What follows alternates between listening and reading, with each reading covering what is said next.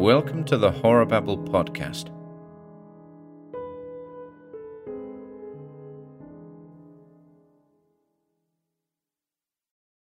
The Occupant of the Room by Algernon Blackwood.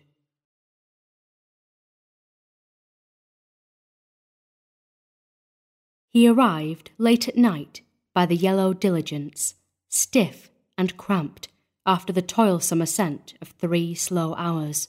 The village, a single mass of shadow, was already asleep. Only in front of the little hotel was there noise and light and bustle for a moment. The horses, with tired slouching gait, crossed the road and disappeared into the stable of their own accord, their harness trailing in the dust, and the lumbering diligence stood for the night where they had dragged it, the body of a great yellow-sided beetle with broken legs. In spite of his physical weariness, the schoolmaster, revelling in the first hours of his 10-guinea holiday, felt exhilarated, for the high alpine valley was marvellously still. Stars twinkled over the torn ridges of the Dent du Midi, where spectral snows gleamed against rocks that looked like solid ink, and the keen air smelt of pine forests, dew-soaked pastures, and freshly sawn wood. He took it all in with a kind of bewildered delight for a few minutes, while the other 3 passengers gave directions about their luggage and went to their rooms. Then he turned and walked over the coarse matting into the glare of the hall, only just able to resist stopping to examine the big mountain map that hung upon the wall by the door. And, with a sudden disagreeable shock, he came down from the ideal to the actual, for at the inn, the only inn, there was no vacant room. Even the available sofas were occupied. How stupid he had been not to write, yet it had been impossible, he remembered, for he had come to the decision suddenly that morning in Geneva, enticed by the brilliance of the weather after a week of rain. They talked endlessly, this gold-braided porter and the hard-faced old woman. Her face was hard, he noticed, gesticulating all the time and pointing all about the village with suggestions that he ill understood, for his French was limited, and their patois was fearful. There he might find a room, or there, but we are, alas, full, more full than we care about. Tomorrow, perhaps, if so-and-so give up their rooms. And then, with much shrugging of shoulders, the hard-faced old woman stared at the gold-braided porter, and the porter stared sleepily at the schoolmaster. At length, however, by some process of hope he did not himself understand, and following directions by the old woman that were utterly unintelligible, he went out into the street and walked towards a dark group of houses she had pointed out to him. He only knew that he meant to thunder at a door and ask for a room. He was too weary to think about details. The porter half made to go with him, but turned back at the last moment to speak with the old woman. The houses sketched themselves dimly in the general blackness.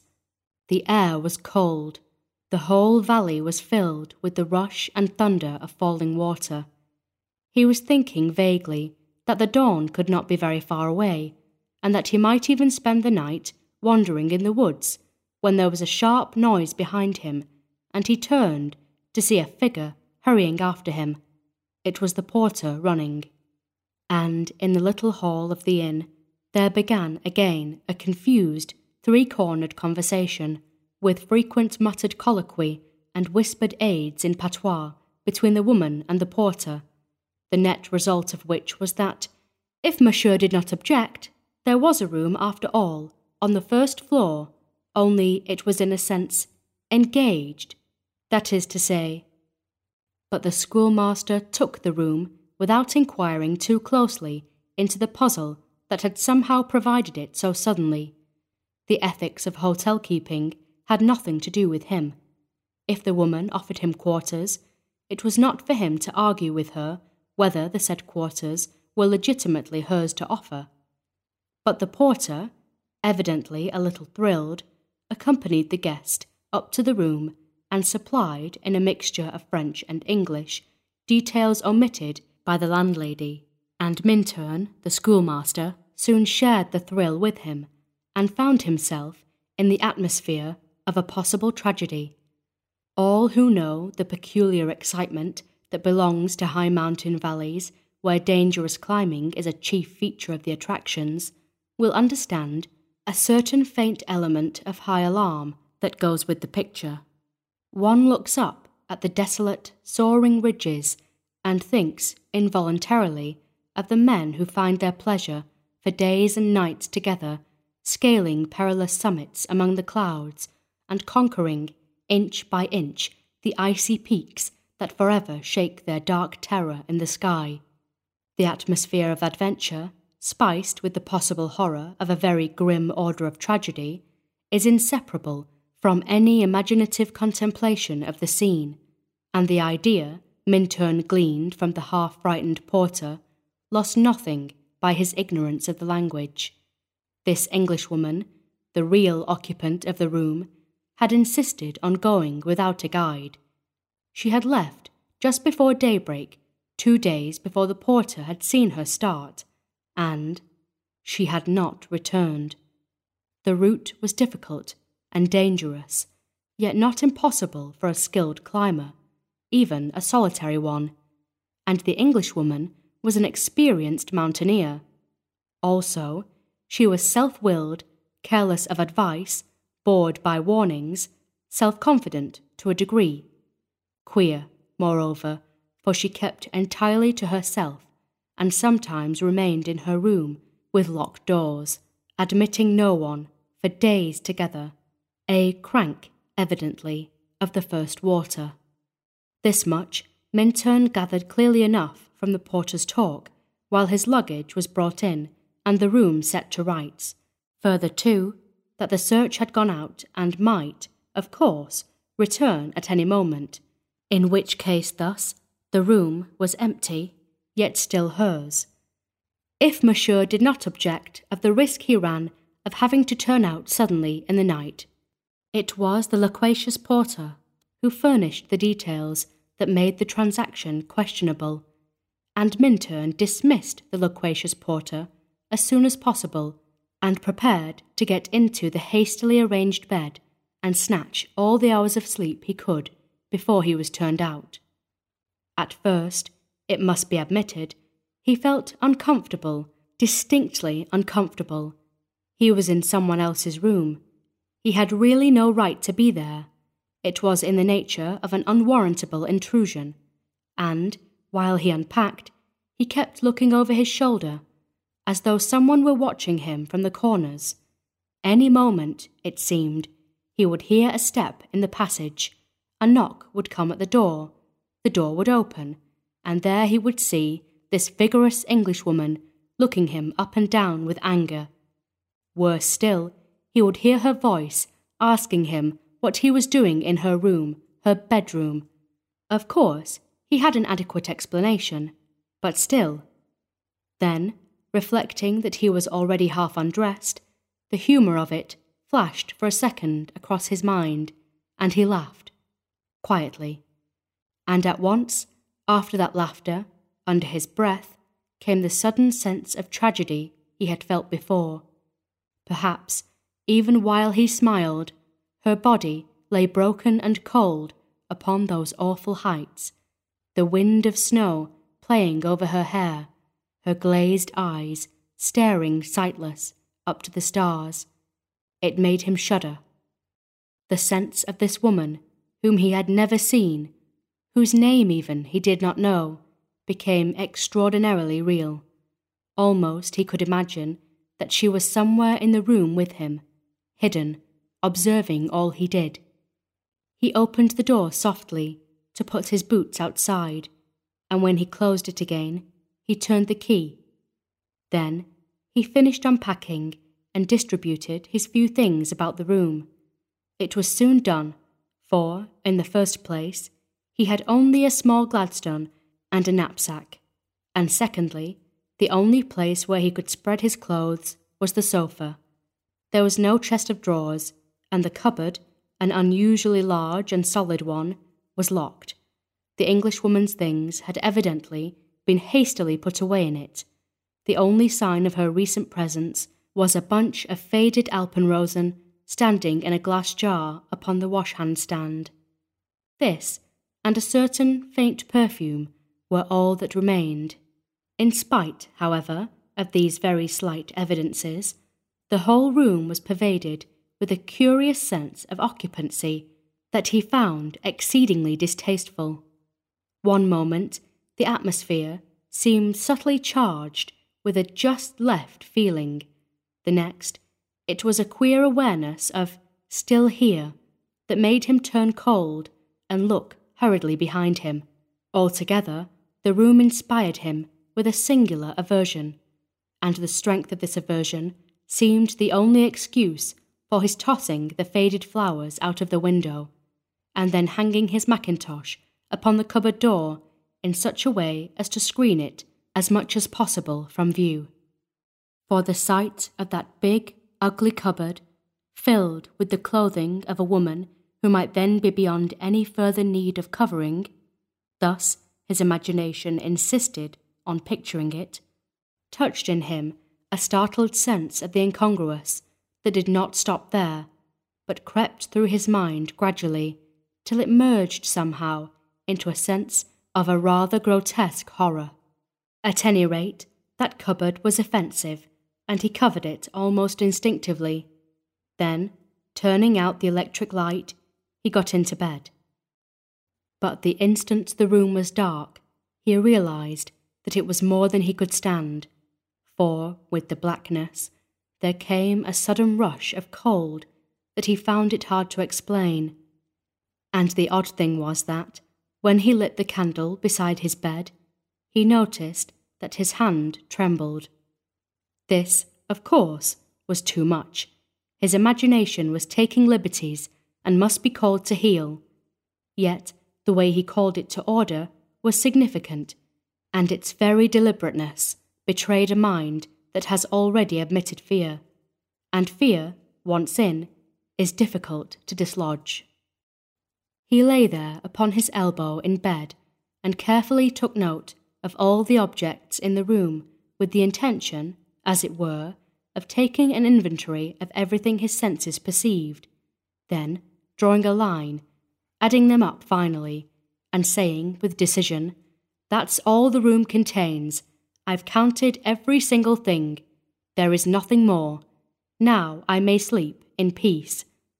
And it was during this absurd process of enumerating the furniture of the room that the dreadful sense of distressing lassitude came over him that made it difficult even to finish counting.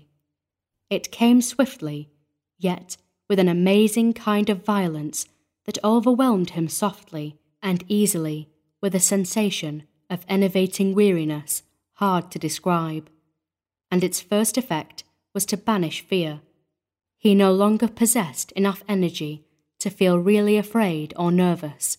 The cold remained, but the alarm vanished, and into every corner of his usually vigorous personality crept the insidious poison of a muscular fatigue, at first, that in a few seconds, it seemed, translated itself into spiritual inertia.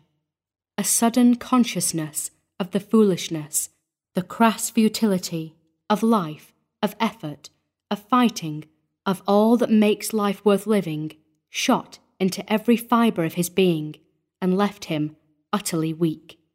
A spirit of black pessimism that was not even vigorous enough to assert itself invaded the secret chambers of his heart.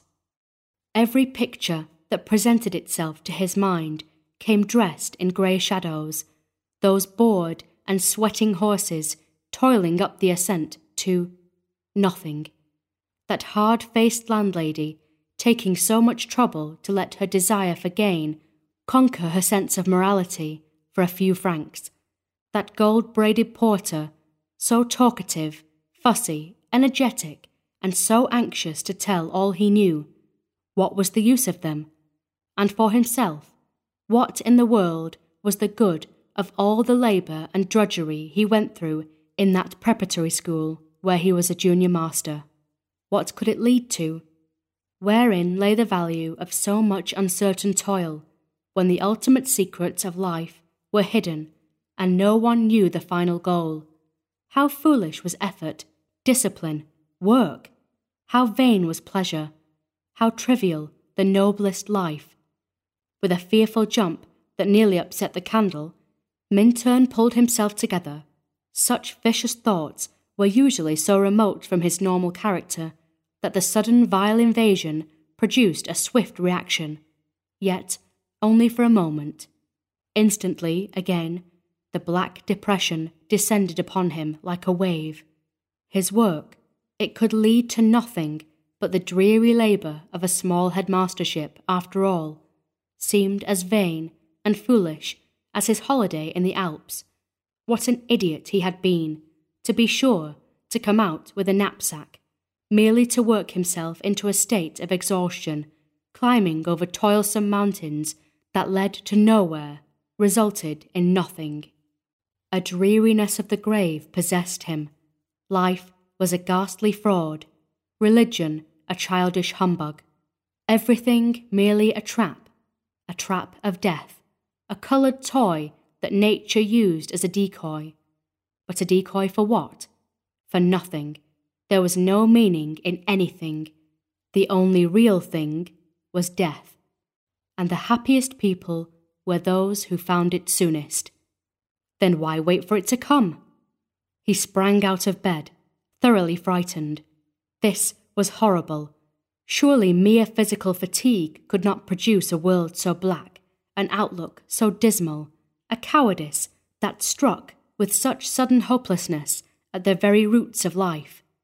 For normally he was cheerful and strong, full of the tides of healthy living, and this appalling lassitude swept the very basis of his personality into nothingness and the desire for death.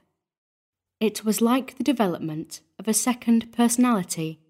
He had read, of course, how certain persons who suffered shocks developed thereafter entirely different characteristics, memory, tastes, and so forth. It had all rather frightened him. Though scientific men vouched for it, it was hardly to be believed. Yet here was a similar thing taking place in his own consciousness. He was, beyond question, experiencing all the mental variations of someone else. It was unmoral, it was awful, it was, well, after all, at the same time, it was uncommonly interesting. And this interest, he began to feel, was the first sign of his returning normal self. For to feel interest is to live, and to love life. He sprang into the middle of the room, then switched on the electric light, and the first thing that struck his eye was the big cupboard. "Hallo, there's that beastly cupboard," he exclaimed to himself, involuntarily, yet aloud. It held all the clothes, the swinging skirts and coats and summer blouses of the dead woman, for he knew now, somehow or other, that she was dead. At that moment, through the open windows rushed the sound of falling water, bringing with it a vivid realization of the desolate, snow-swept heights. He saw her, positively saw her, lying where she had fallen, the frost upon her cheeks, the snow dust eddying about her hair and eyes, her broken limbs pushing against the lumps of ice. For a moment, the sense of spiritual lassitude, of the emptiness of life, vanished before this picture of broken effort, of a small human force battling pluckily, yet in vain, against the impersonal and pitiless potencies of inanimate nature, and he found himself again, his normal self. Then, instantly, returned again that terrible sense of cold, nothingness, emptiness. And he found himself standing opposite the big cupboard where her clothes were. He wanted to see those clothes, things she had used and worn. Quite close he stood, almost touching it. The next second he had touched it. His knuckles struck upon the wood. Why he knocked is hard to say. It was an instinctive movement, probably. Something in his deepest self dictated it, ordered it. He knocked at the door, and the dull sound upon the wood into the stillness of that room brought horror. Why it should have done so, he found it as hard to explain to himself as why he should have felt impelled to knock. The fact remains that when he heard the faint reverberation inside the cupboard, it brought with it so vivid a realization of the woman's presence that he stood there, shivering upon the floor, with a dreadful sense of anticipation. He almost expected to hear an answering knock, from within the rustling of the hanging skirts perhaps, or, worse still, to see the locked door slowly open towards him. And from that moment he declares that in some way or another he must have partially lost control of himself, or at least of his better judgment, for he became possessed by such an overmastering desire to tear open that cupboard door and see the clothes within that he tried every key in the room in the vain effort to unlock it, and then, finally, before he quite realized what he was doing, rang the bell. But, having rung the bell for no obvious or intelligent reason at 2 o'clock in the morning, he then stood waiting in the middle of the floor for the servant to come, conscious, for the first time, that something outside his ordinary self had pushed him towards the act. It was almost like an internal voice that directed him. And thus, when at last steps came down the passage and he faced the cross and sleepy chambermaid, amazed at being summoned at such an hour, he found no difficulty in the matter of what he should say, for the same power that insisted he should open the cupboard door also impelled him to utter words over which he apparently had no control. "It's not you I rang for," he said, with decision and impatience. "I want a man. Wake the porter and send him up to me at once. Hurry, I tell you, hurry." And when the girl had gone, frightened at his earnestness, Minturn realized that the words surprised himself as much as they surprised her. Until they were out of his mouth, he had not known what exactly he was saying, but now he understood that some force foreign to his own personality was using his mind and organs. The black depression that had possessed him a few moments before was also part of it.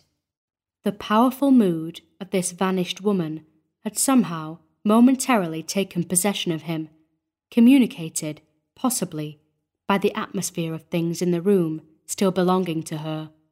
But even now, when the porter, without coat or collar, stood beside him in the room, he did not understand why he insisted, with a positive fury admitting no denial, that the key of that cupboard must be found and the door instantly opened.